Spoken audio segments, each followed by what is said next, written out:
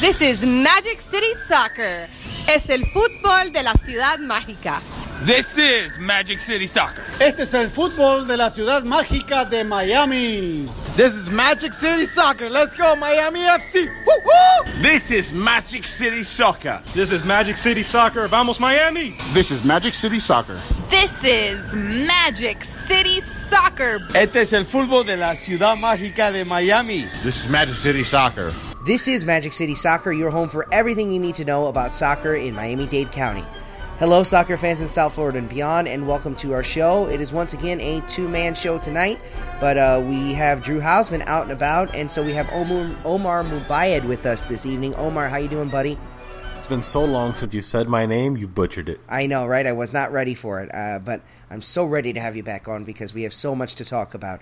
Let's dive right in. There's obviously the big Open Cup discussion to be had, but we've got a little bit of time before that game kicks off, so we want to focus more on league play, NPSL play, and the Miami FC 2. They obviously were coming off a pretty disappointing loss to the aforementioned Miami United.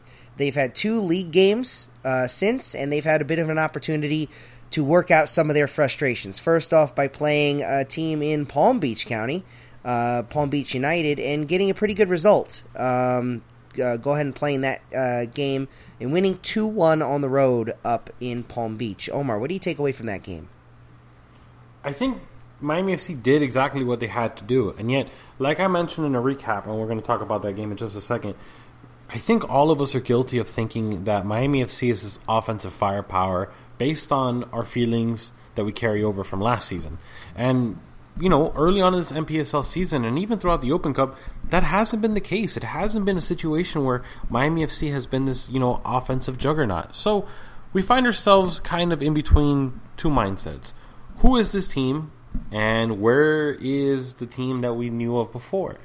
So, now I can't remember your name. As Matt said just a couple seconds ago, Miami FC drove up to Palm Beach County and probably played just on the Palm Beach Martin County borderline. That means way up there is a drive, way up there in North Jupiter, and they got a result, and that's what's key here. Because when you drop the first three matches, or I should say not drop, but when you give up points in your first three matches and you've managed to draw each and every one of those, you need to start collecting road wins, and a road win is exactly what they collected.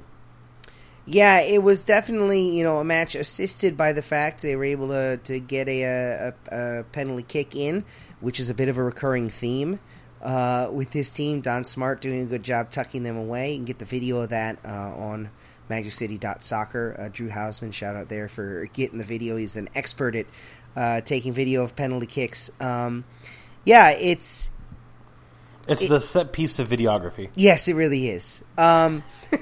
So, Palm Beach they seemed really intent on trying to grind out a result here against Miami FC. They were pretty, tactical and compact. They really seemed to have a solid strategy going into the game.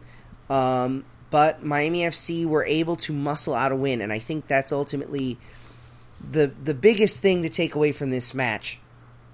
And we don't want to talk about a match that's more than a week old now, but the fact that Miami FC faced an opponent, faced a difficult challenge, rose to the occasion, and got the win, that to me is something that it's been difficult for Miami FC this year. They've been more likely to get a lead and blow it. Not so that they lose, at least in league play, but in the league competition they've been able to basically tread water. In this match, that's a good way to put it. In this match, it appears they were starting to swim. It wasn't pretty, it wasn't perfect, but it does really appear like a game they refused to lose. And with the rain that came down on the match, that's a great analogy by you. Well done. They're starting to swim within the monsoon that they were playing in. It's really amazing that we kind of have, as we were talking about earlier, right? And I was mentioning that, we're looking at this team and we're expecting this offensive juggernaut that just doesn't happen to be there. And yet there seems to be the opposite going on when it comes to penalties, because time and time again over the last two seasons in the NASL, I know we've looked around at each other and said, well, who the hell is going to take the penalty kicks? And we've had a couple guys take penalties, and we've seen some horrendous, approaches and attempts, and yet Don Smart calmly just manages to tuck them away and doesn't make a bigger deal of them than they actually are. Yes, he had such a great preseason and then such a lackluster start to this regular season that it's been good to see him get back on track here, where he's solidly contributing, really taking kind of a leadership position within the club on the field. That's been really heartening to see, that a guy that has the talent, he's got the stuff. Him being able to kind of display that, that's a good thing for everyone involved. Yeah, absolutely. So with the win, Miami is able to jump into a tie for second with Boca Raton as of that match date, which was Saturday. And here comes a slow and steady climb up the table that I think we're all expecting to begin. And it was an important win against a team that is sitting and jockeying for that what we assume to be that fourth position in the Sunshine Conference. Because listen, Miami FC didn't get to a hot start. Miami United's on a torrid pace. Lord have mercy. And Jacksonville Armada, while they drew Miami and they have a match rescheduled against Miami United, we haven't really seen enough of their actions. I believe they've only played 2 league games so far, so we haven't really seen a whole lot from them. So maybe even that third position's up for debate if a team like Boca or a team like Palm Beach United can get on a run. And in Miami FC, and again we've talked about how the start wasn't exactly how they wanted it to go, and certainly when you look at the fact that the Open Cup didn't exactly go how Miami FC wanted. You look at Miami United's schedule; they had 2 draws against Miami FC's schedule. They had 2 draws against Miami United. They had the draw against Jacksonville Armada, and now they've tucked 2 wins under their belt, which we'll talk about the second win in a second. But they got that win against Palm Beach United. You know who Palm Beach United beat? Miami United. And so when you're looking at Miami FC's position on the table, yes, they're behind Miami United by 6 points, but in reality, they do have a little bit of a tailwind at their back now. The whole table's a mess. It's really the whole table is a mess. Yes, no. Listen, before we get into the next game, the table is. I mean, I don't think I've ever seen anything like it. More often than not, usually see a disparity of a game, perhaps 2. Miami United's played 6 league matches, and essentially they're going to be going into their third Open Cup game, and the rest of the league is sitting on an average of 3, and Jacksonville hasn't even played their third league match. Yeah, it's really confusing. Jacksonville is currently sitting top table. If you're looking at it points per game, which is actually how the NPSL displays it. But they're going to have a big fixture crunch coming up, man, because they haven't done much of anything so far. And yeah, you're looking at Miami United and Miami FC. They've been playing their tails off. They've had Miami United 6 league games, Miami FC 2-5. They've each played multiple Open Cup matches. Miami United has at least 1 more Open Cup match. It's going to be interesting to see how the conference schedule finishes. Because it's really going to be a matter of, can you keep your legs up? Can you keep your form up and running when you've been playing all these games? And if you're Jacksonville Armada, are you able to deal with the tsunami that's coming? Are you going to be able to deal with the wave of games that's coming right in your face? Oh, absolutely. We know Miami FC has a tough schedule coming ahead where there's pretty much a match. They're going to be going through a grinder, or they are going through the grinder of a match every couple days here, and now it's going to kind of space out a little bit for them. It's going to become kind of an every week matter. But United, they're going to go through the gauntlet too, starting this week. They're going to, granted, they get to play 2 of their 3 games at home, which always helps. But at the same time, they're going to be playing 3 matches in 7 days, and that's not easy. And when you really extrapolate, they're going to be playing 5 matches in 14 days. Doesn't matter how many guys you have on your roster. That's no cakewalk. Agreed. So, speaking of a cakewalk, Miami FC 2 traveled to Broward. That's how the pros do it. Miami FC 2 traveled up to Broward yesterday, Wednesday, if you're not listening as we're recording it, which would be really weird. traveled up to the lovely confines of the Cricket Stadium at Central Broward Regional Park to take on Storm FC. Omar, you were live on the scene doing some excellent coverage for Magic City Soccer Live. If you're interested in seeing that game, you can see it on Periscope. The broadcast is still up and available. And the actual video, we're going to be looking to get that up on YouTube within, hopefully, by the end of the day Friday, so that you can see it in a little bit higher quality. But yeah, it was a game where if you're a Miami FC 2 fan, you're going to want to go back and watch it because goals aplenty. Well, I'm going to do what I wanted to do yesterday, but I couldn't do, so I'm going to go ahead and do that right now. Give me 1 second here. One more second, please. I missed the podcast beer. Yeah, so I took it upon myself to stream the match for the Miami FC faithful who could not make the trip over to Central Broward Stadium, and you know what? I dodged some legal matters there as well. Some can argue. As you mentioned, both halves are still on Periscope. The first half considerably worse than the second, given the lighting and the positioning of the stadium. And if you've been to Central Broward Stadium, you will know exactly what we're talking about. And as Matt alluded to, goals aplenty. Let's put it this way. The match could have started off in the first 15 seconds with a goal, which probably would have been the fastest goal scored in Miami FC history. However, Chris Turpak gets a ball in the box, and his first touch eludes him just a little bit, and he's not able to get a shot on frame. Not even 10 minutes later, Jaime Chavez is in a scenario where he's able to chip the Storm FC goalkeeper, and he clangs it off the left post. In a move that's very reminiscent to, you've got the keeper coming out at you on FIFA, you're making a move real quick, you see you've got a lot of room behind him, so you just smash that L1 circle and put a chip. And how many times does it happen where you want to throw the controller through the television, right? It's happened quite a lot. It happened to Jaime Chavez at Central Broward Stadium. However, it wouldn't be much longer for Jaime Chavez to open the scoring. All right. Just a few minutes later, Jaime Chavez would get a ball from Ariel Martinez, and he would actually have to face a charging Storm FC keeper again. For the third time in a row, he's having to come way out of his net. This time, however, Jaime Chavez sidesteps him, and he puts the ball into the back of the net, giving Miami FC the 1-0 lead. Yeah, it was... I was following a little bit afar, as I like to say. I was in the... Magic City Soccer media headquarters back at Media Central, following along, making sure the broadcast was working. They're out Florida, 33122. But yeah, so in the back of your mind, in this game, if you're following Miami FC 2, you have to keep in mind Miami United's game against Storm FC from a couple of weeks ago when they scored 9. And so this is obviously Storm is not the strongest side in the Sunshine Conference, in case that wasn't obvious. Opposite day. Yeah. The goal differential, not great for them. They're not going to break any ties on goal differential this year. Minus 20 so far in 3 games.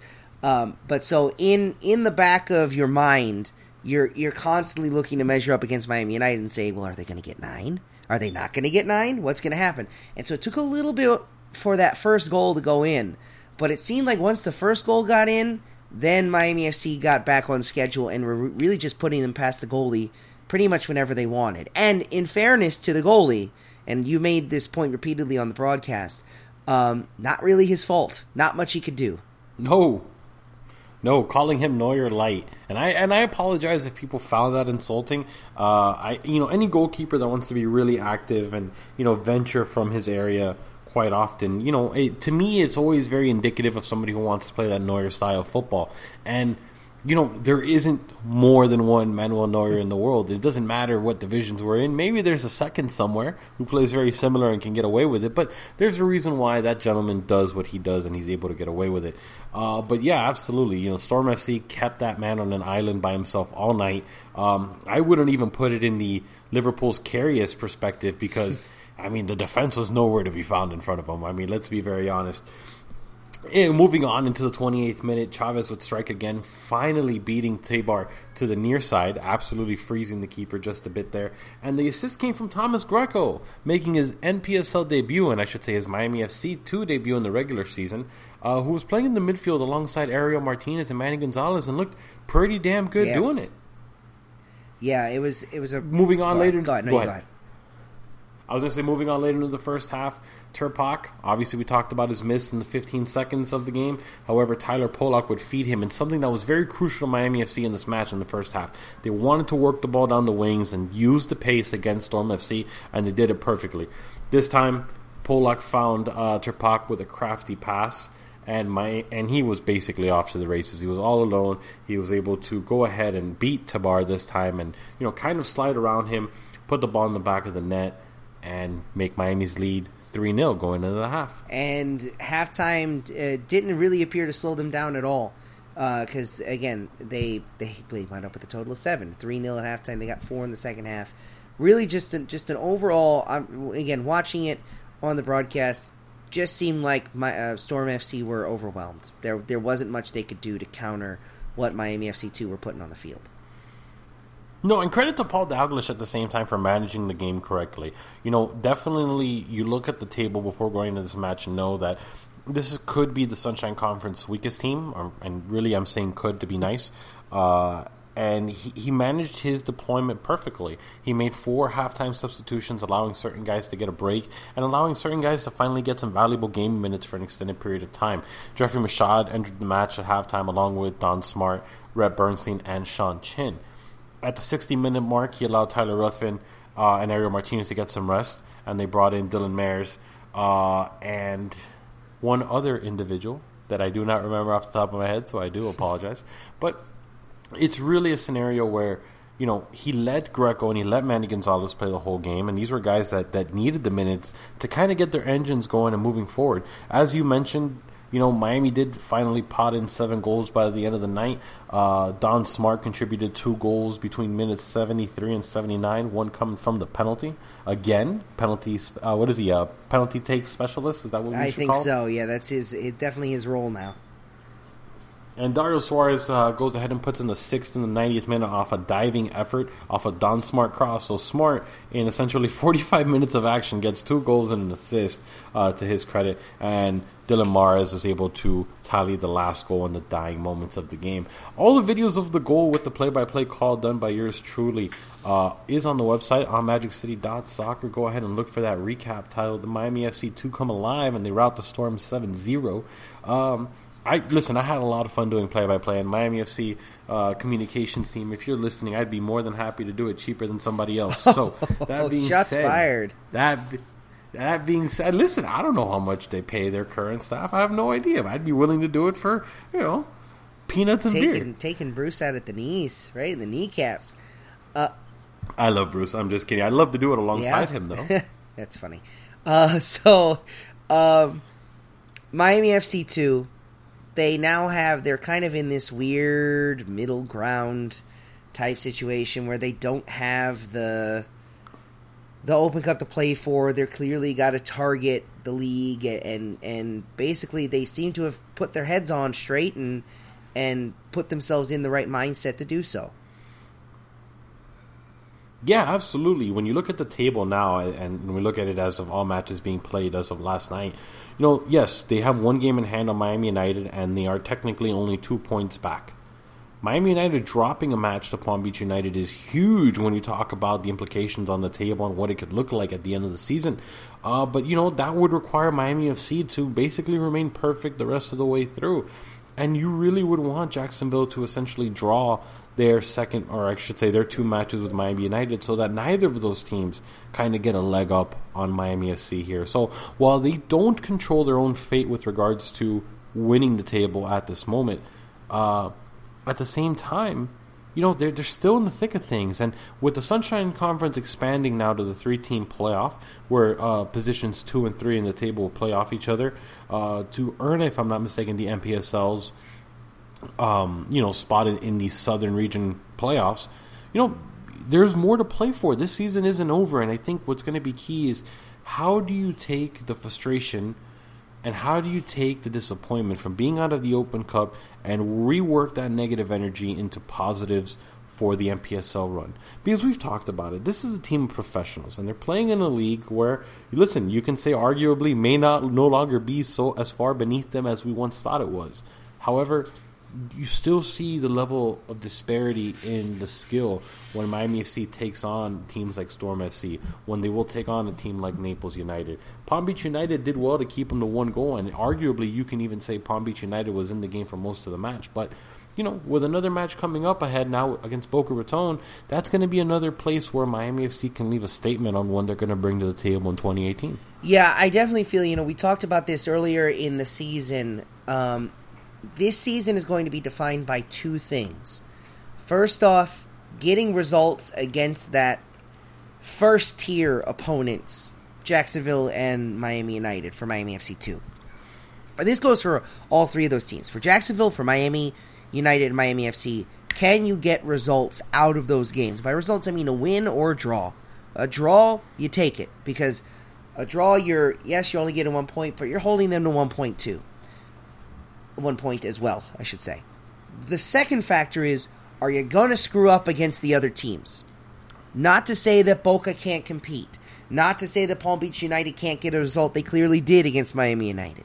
Not to say that Naples can't do something and be competitive. Storm, sorry. But if you're losing to Storm, if you're Jacksonville, Miami, or Miami FC, that's going to really put a dent in your season. But against that second-tier competition, are you going to get 3 points every time, home and away, no matter the circumstances, no matter if there's a red card, no matter if you have an open-up game? Are you getting 3 points? Because if you are, you're putting yourself in a really good position. And if you're not, that's how the door really opens up.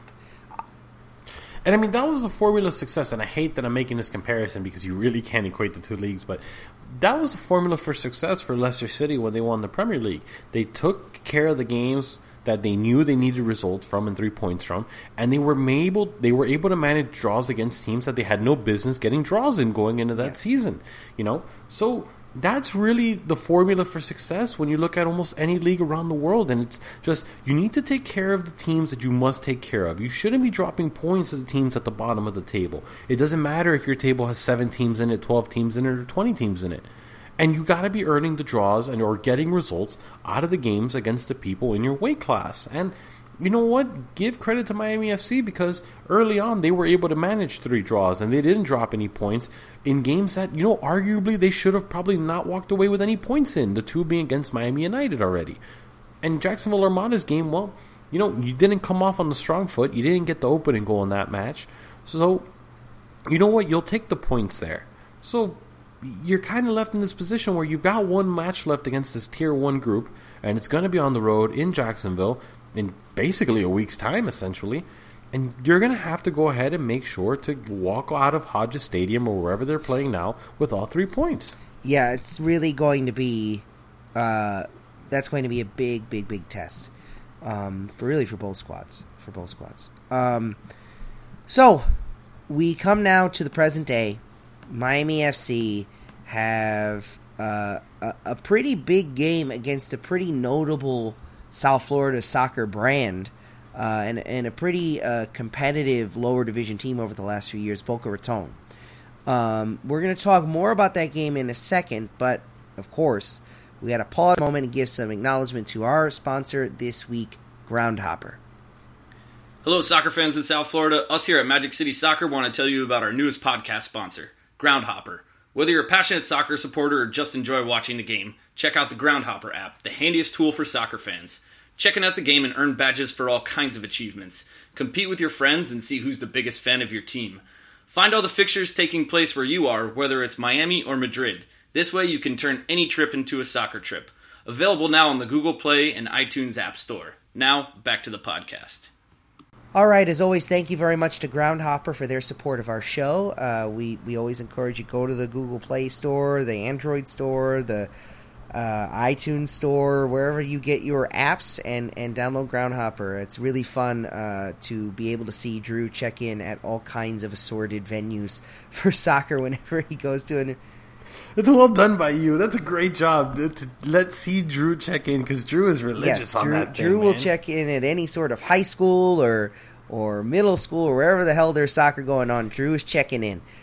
So I guess the key question here is, when Foursquare was a big thing, how many places do you think Drew was in the running for being I bet mayor a lot. I bet a lot. Yes. You think so? Bet, yeah.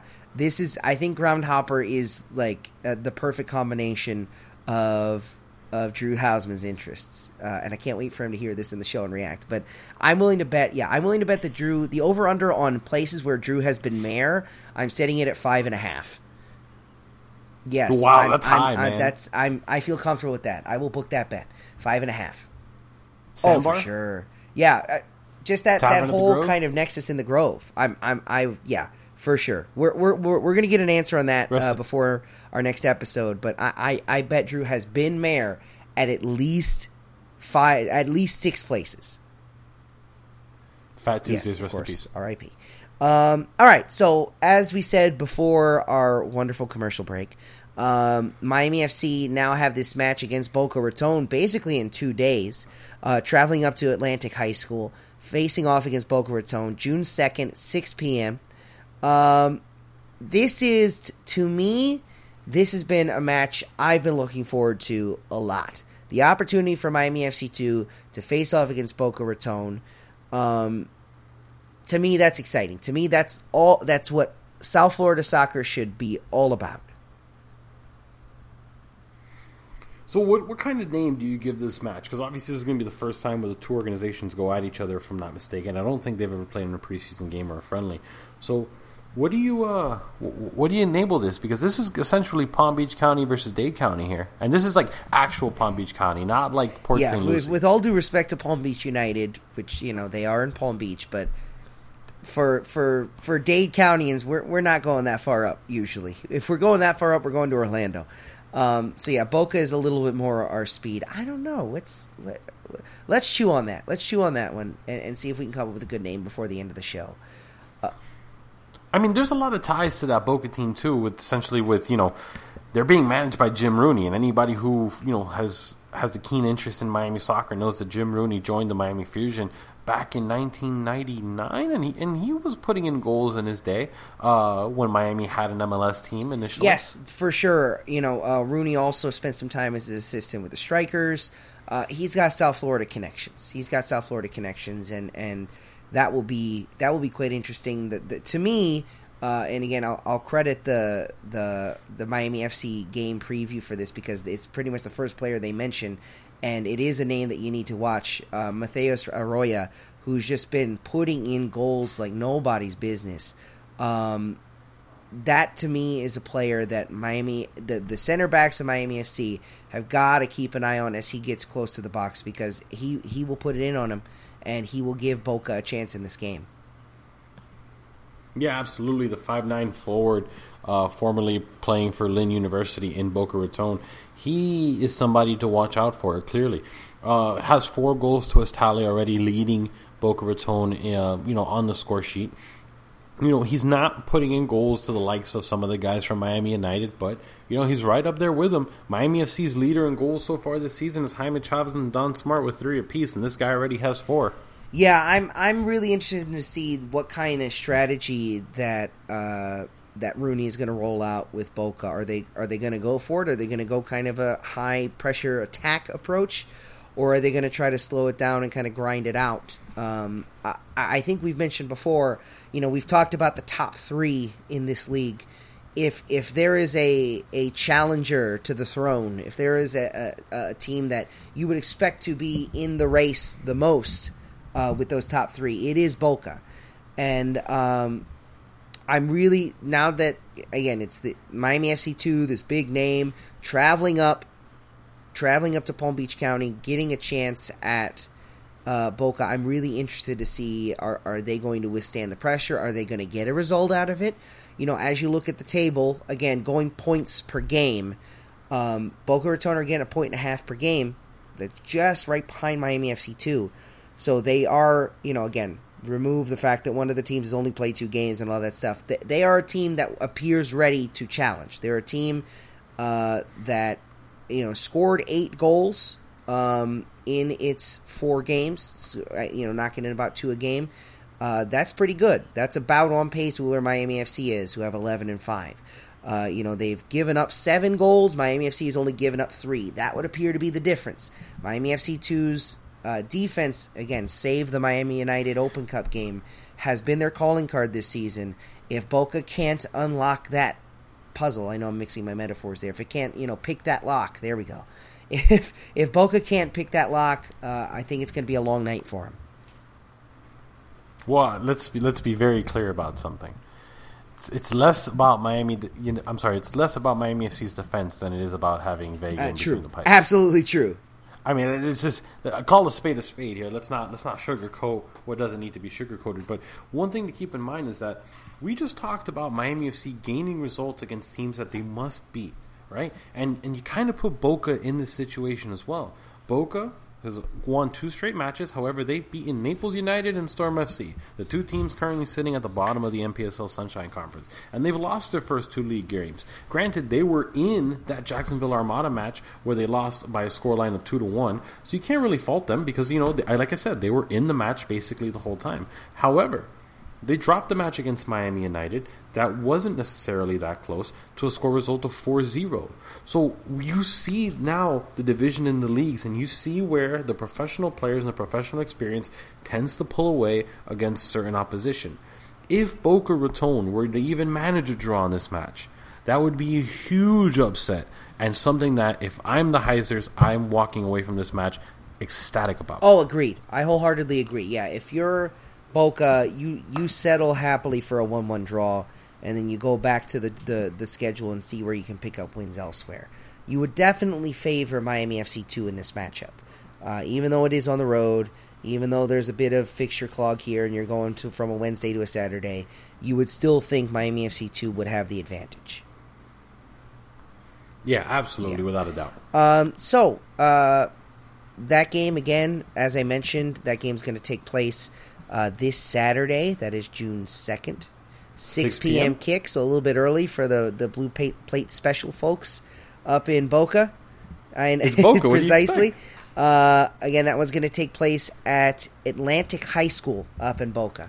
So just outside Boca city limits, located at Delray Beach, yes. technically. But I think.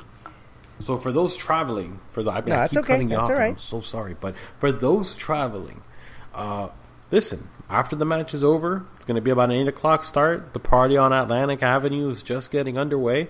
I would definitely hit up the strip on Atlantic Avenue. Remember, I was a temporary citizen of Boca Raton, or I should say West Boca, last summer.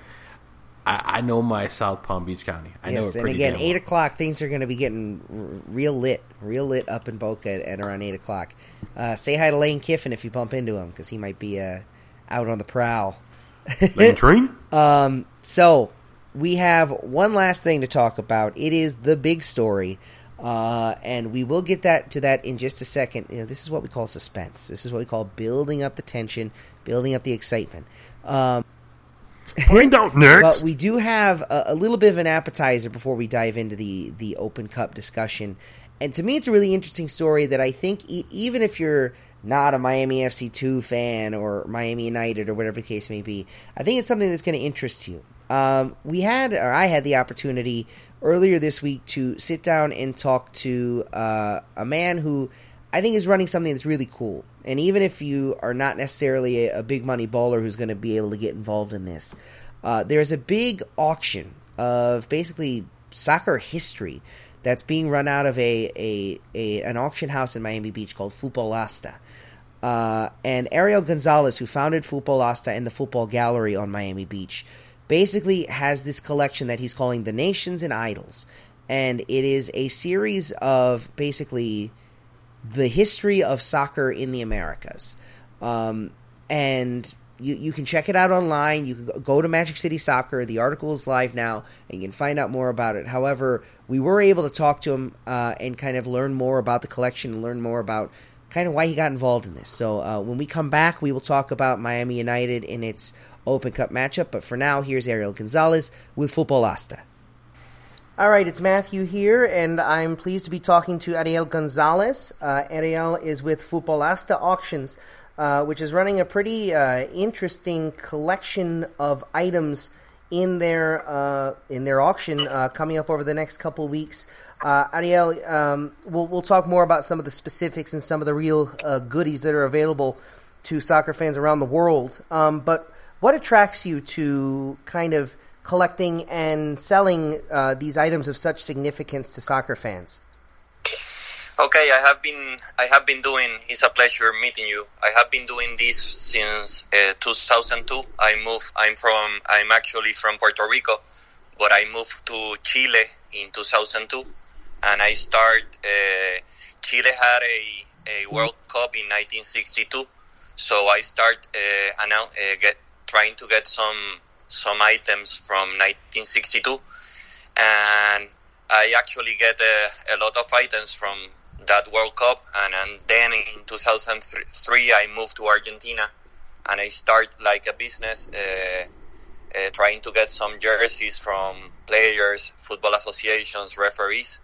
And since 2016 I started a business in Miami that is this auctioneer house. So it's very important that, for example, in most auctions, soccer auctions around the world, there's no items from America or continents, from USA, Mexico, Argentina, Brazil. So that this auctioneer brings an opportunity to people from our continent to get the chance of getting stuff from the athletes that has represent us from the different countries. It's a fair point. There's often a lot of Eurocentric focus on kind of the history of the sport. That's right. When in reality, most of the people who are making the important contributions in Europe originated in South America, and there's kind of a bit of a lost. It's not entirely lost, but it's not given the same kind of respect and focus, I think, that people who are more aware of the history of the game would give it. And so Fútbol Hasta, this is, you're coordinating this. If you were just a random fan and someone was asking Fútbol Hasta, what's the best stuff? What can I look at in this set of items in this, The Nations and Idols? That's the series that Fútbol Hasta is carrying basically through July 14th. What's the best of the best? The best of the best, I try to, in my press release, to put like a chronological order of the history of the game. And I think I have like 10 or 12 highlights, starting for what is, for me, one of the most important items of the auction is the World Cup, the first medal issued to the captain of the Chile national team in 1930. That's a very important item because it's the first medal that Jules Rimet from FIFA issued to each captain of each team. So it's very important to the history of the game because that's the first World Cup. And that's the best World Cup for USA team because they finish in third place. Yes. So it's very important for the history of the game. I also have for auction for this World Cup the official report of the first game of the USA in a World Cup. So I have the document by the executive committee of the Uruguay association presenting the first game, July 13, Belgium against USA. So that document will be that is a historic document for USA soccer history that will be included in the auction also. That is quite interesting, and that is definitely a note for some of our listeners who are certainly fans of United States soccer. We often think of American soccer in terms of basically the last 25 years since 1990, and basically just a giant stretch of death before that. But in reality, from 1930 to 1950, the United States was very much involved in international competitions, and the best, as you said, the best finish the United States ever had was in that first World Cup when it reached third place, edging out Yugoslavia and finishing only behind Uruguay and Argentina. So that's definitely something that if you're a fan of American soccer, that would definitely be something you'd be keeping an eye on. Not to mention the fact that there are also more modern mementos, particularly, again, as you mentioned, in Fútbol Hasta's press release coming from Clint Dempsey of the U.S. national team. That's right. I have a very close relation with the equipment manager of the Uruguay national team, and exchanging jerseys from Uruguay and USA. I got one of the jerseys used by Clint Dempsey during World Cup. it's very difficult because to find the exact match of the jersey, but it was acquired from Guillermo Rebetia, that is the equipment manager from the Uruguay team, and he swapped one of Luis Suarez, and he gave the USA equipment manager gave to him one of the jerseys used by Clint Dempsey. So I will plug our own website at this moment. I encourage you to go to our website, magiccity.soccer, and you'll see some of the images available, some of the items available, some really high-quality pictures there. And go to futbolasta.com, futbolasta.com, to check out the auction. Again, if you can, Ariel, if you can tell our listeners exactly what do they need to do in order to get in on the bidding on this. Okay, they need to go to the website that you mentioned. It's very easy to register. You need to provide one or two reference, maybe an eBay ID, so everything is fine. And you will start seeing all catalog by June 25 approximately. The auction start June 30 to July 14, so you can check all of the items I have mentioned. And also, for example, I have for auction a 1977 Pelé New York Cosmos jersey. That is very interesting too. I got that from a former Uruguayan teammate that is called Omar Caetano, that played with Pelé. And I got the jersey from 1977 from the NASL, that is one of the most famous leagues for me in the history of the game. So it's very interesting. You will see a lot of stuff. You will see the Messi Copa Centenario 2016 that was played in USA. That is not the shirt worn by him, but it's the shirt that was taken from the locker room it's one of the issued shirt for the final, and that's an amazing collector piece with the player size number 6, different than the shirts that you see in stores, totally different. Sure. So you will see a lot of stuff from 1930 to 2014, taking most of the legends, especially all the legends from our continent. So again, futbolasta.com, the previews basically go up next month around this time, around June 25th, as you said. The official bidding will open up online June 30th, and Futbolasta is based in Miami Beach, but you can bid online and follow everything there. And again, if you're a big nerd of the history of the game like I am, you're just going to want to give yourself a couple hours to scroll through all the interesting items that you'll have available there. Ariel, thank you so much for your time today. Thanks to you. A pleasure.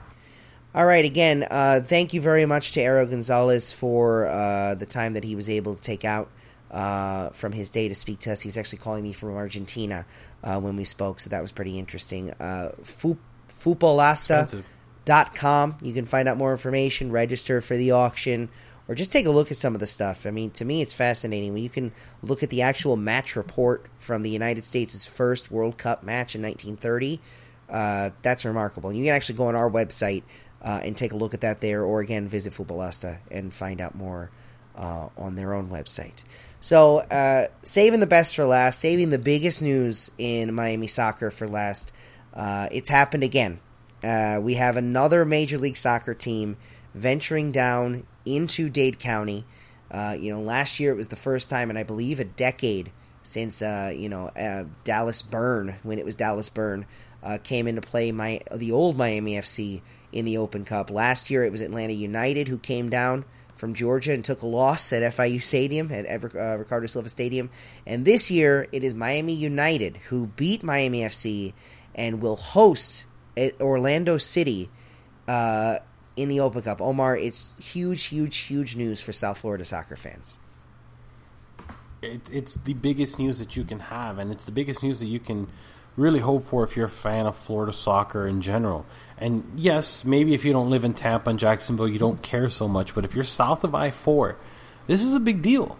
Orlando City coming to Miami is something that has probably been talked about by those who have either traveled from South Florida to go watch an Orlando City match or have a general interest in MLS to begin with.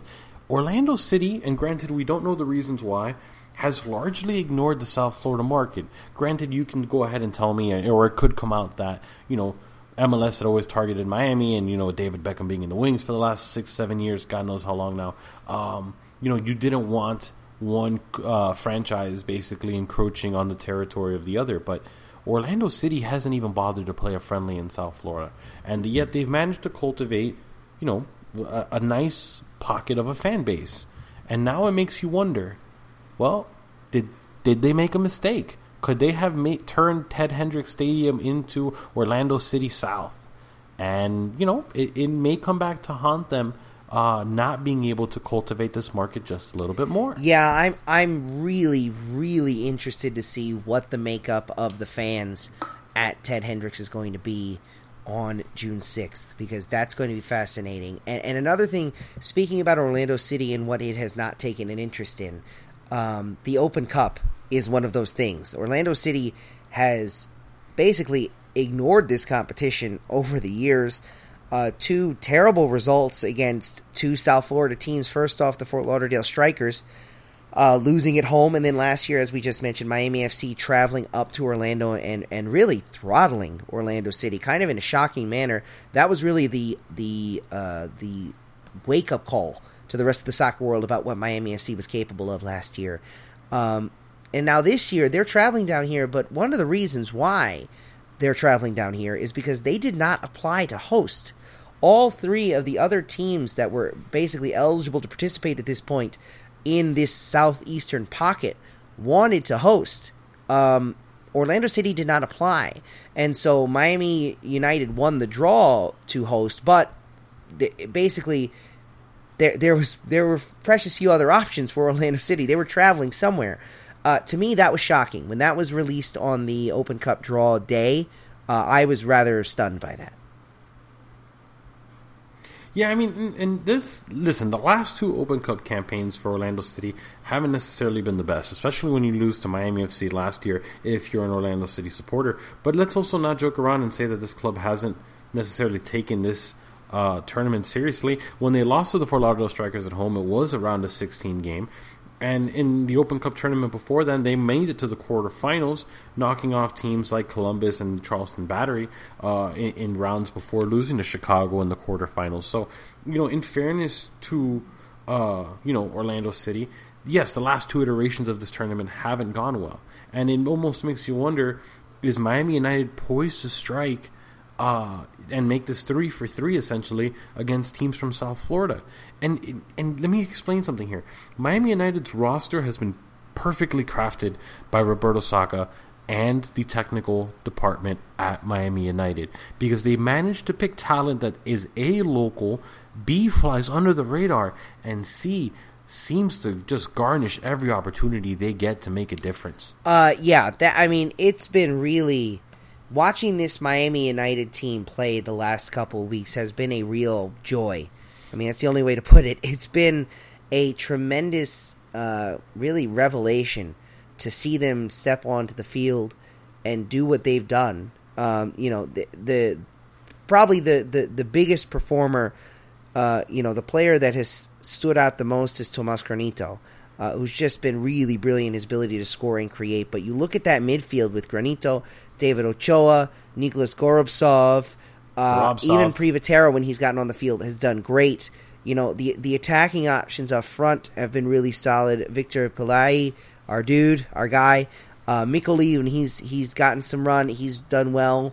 It's just they've been super, super solid. In every challenge they faced, they have taken head on and they have dominated. In this tournament so far, every challenge they faced, they have handled with aplomb. And so now, go ahead.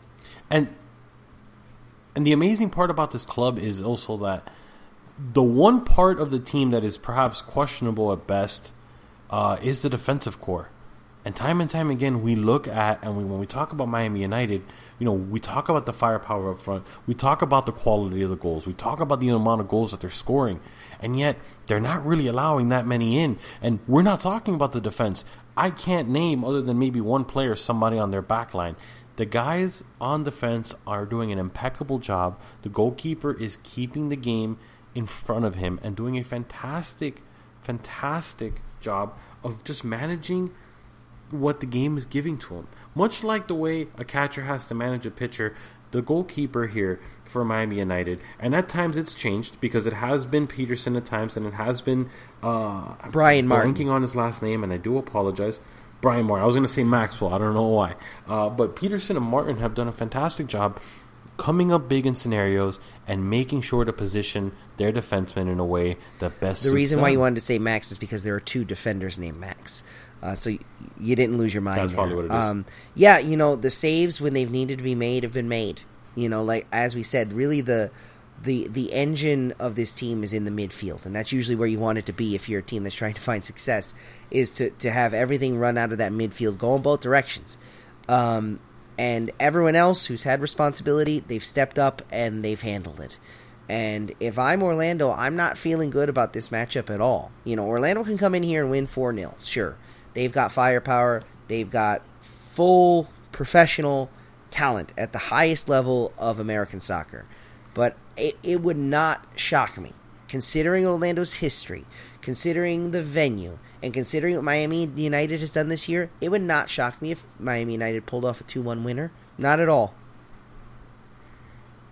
And that's not even to mention that Miami United has recently added yes, James this Marcelin. is true. James Marcelin is a name as familiar as they come in South Florida soccer. The Haitian pro has spent some time on pretty much every team down here, and now he's coming in. He got some run against Jacksonville in the Open Cup, and I would certainly expect him to either come off the bench or start in that Orlando game, for sure. So I want to go ahead and dive a little bit into Orlando City's roster. I've been given a lot of flack over the years about following Orlando City and following the teams here in Miami pretty closely, and I don't give 3 damns about it, to be quite honest. Orlando City comes into this game with a lot of injured bodies, and it really makes you wonder because they have a clogged schedule as well. Yeah, we talked about, basically how difficult it can be, in the NPSL when you have multiple matches and multiple games. But let me lay this one on you real fast. Orlando City is about to embark on a 4-game road trip.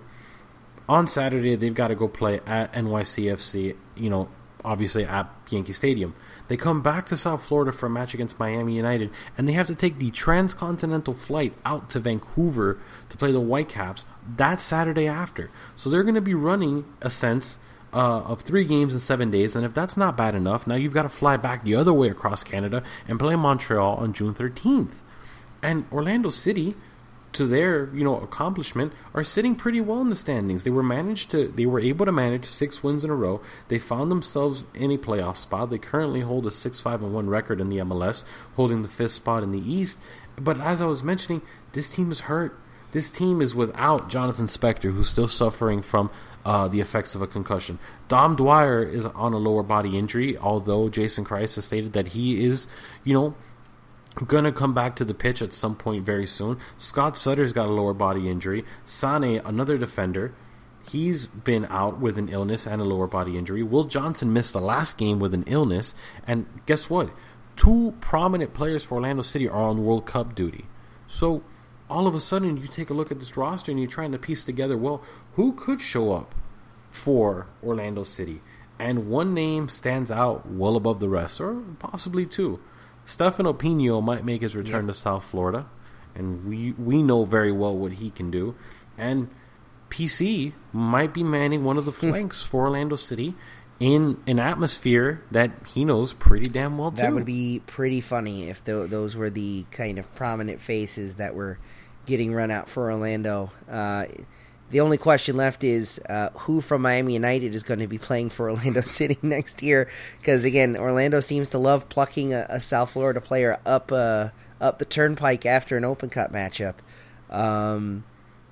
Yeah, it's going to be fun. It just like last year, the lead up to that Atlanta game, to me, the big thing was the fun that was going to be had, the significance it has for South Florida soccer fans. I think this game is going to be much the same thing, man. It's just going to be fun. If you like soccer and you live in Dade County and you've, dealt with these years and more than a decade kind of in the soccer wilderness, you now have 2 straight years where a team is representing your county in the Open Cup, bringing MLS competition down here so you can watch it.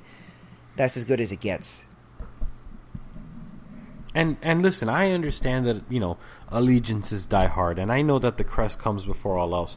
But when you're a fan of Miami FC, and you're a fan of the now defunct Fort Lauderdale Strikers, and you see Miami United with a chance here to knock off, Orlando City of what people want to call the Galactic Empire, or whatever the Star Wars reference is,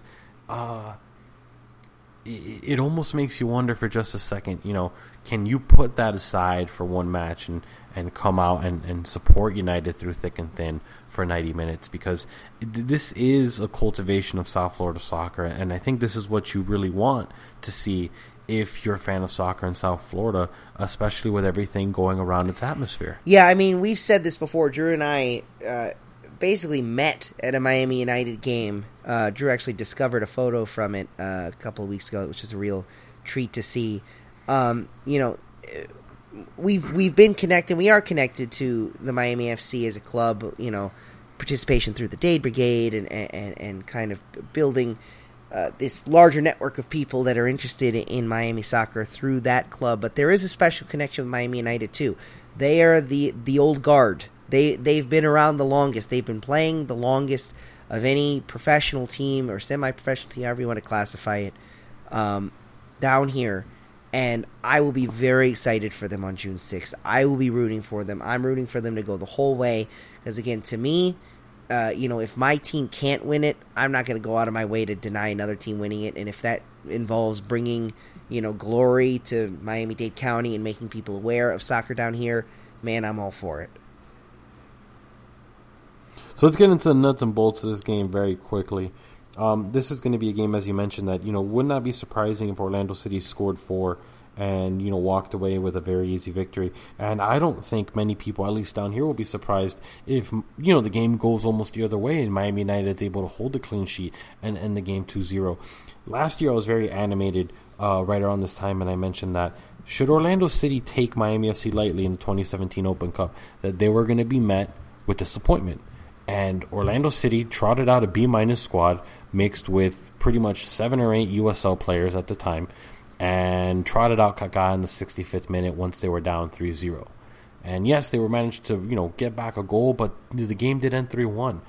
And with Orlando City not having a USL squad to throw their reserves in this year, and Miami United showing the strength that it has had, especially locally and in the early part of the NPSL season, I don't think necessarily Orlando City needs to throw out, their A squad, but at the same time, this is a match where if I'm Orlando City and I really care about this tournament and I want to at least advance to the next round to, possibly get revenge against Atlanta United, given everything that's going on between those two franchises, you need to show up. You need to show up, and you need to put out a competent roster. And if you decide to all of a sudden give, playing time to homegrown talent, or you're giving playing time to academy kids, or you want Stefano Pino to make magic happen out of thin air, I don't think it's going to happen. I don't think that's going to be in the cards for Orlando. We've already mentioned that they're missing 5 guys that would be everyday starters. They're missing 2 guys that are going to be out more than likely for World Cup duty, and they would probably already be at their respective national team camps. So what do you do here? You've got to kind of plug and play. You've got to take this game seriously if you really care about it. And as you said, maybe the tea leaves have already been written. Maybe all of a sudden you see that, if you decline to want to host a tournament, maybe you just don't care enough. Maybe you just don't want it. Maybe it's just a blimp on the radar for you. And the most important thing for Orlando is qualifying for the MLS playoffs for the first time, in club's history. But that their supporters want this. Almost every supporters, most of the supporters that are in tune, with soccer, and they're not just there on a facade level, care about this tournament. So it'll be very interesting to see, what kind of team they deploy and how they manage it, and how they manage the confines of Ted Hendricks Stadium, which, arguably is going to cause fits for a club that, when was the last time that they played an environment like Ted Hendricks Stadium? Yeah, I'm really curious. I think I got to do a bit of a deeper dive into their Open Cup history, because, this has got to be one of the more unique venues that club will have ever played in, probably dating back to its the old USL days when it was playing in the lower divisions. But as if that wasn't enough for Miami United, as if possible disrespect coming down the way from an MLS team, looking at a team, essentially 3 divisions below it. Do we qualify NPSL as the 4th division of U.S. soccer? If that's not enough for this club to get motivated and to want to shock the world and get another tally for South Florida, by Orlando City refusing to host and Miami United's card being pulled first, they have earned the right that if they succeed in winning this game, they have the right of first refusal to host the next round match, which would either be against, guess who, Atlanta United once again coming to Miami, or the Charleston Battery. And who doesn't want that? You could potentially move that game out of Ten Hendricks Stadium again. Remember, granted, Miami FC in the NASL had a bigger following that Miami United currently has. No one's going to argue that. I don't think anybody from the United organization would argue that. Because it's like saying Trump had the most, biggest inaugural attendance ever, right? Like you can't, come on, please, all right? Not worth arguing. And in retrospect, I hope everybody sees the point I'm trying to make there, not being literal. It's just a scenario where you poise yourself for success. You find a way to put your name on the map, and you become a household name in U.S. soccer. And that's something that could be huge for Miami United, given the amount of attention that they've been looking to garnish internationally. Yeah, I mean, it's such an opportunity for the players. They're going to be playing against Major League Soccer level talent. They're going to be in front of the eyes of Major League Soccer. The club, again, it has now put itself in this place where it will be the club where people will be asking, oh, is this the Beckham thing? Oh, you're playing Major League Soccer? That's coming down? That's been where Miami FC has been the last 2 years. And now, I'm saying this kind of half-jokingly, but I do mean it, where more people are going to know about Miami United in 2 weeks' time than they do today. Many more people. Because there is going to be a build-up to this game. There is going to be conversation and discussion. Oh, there's another Major League Soccer team coming into town, the Open Cup, that's coming again. There's going to be some rub-off from the success that Miami FC had last year.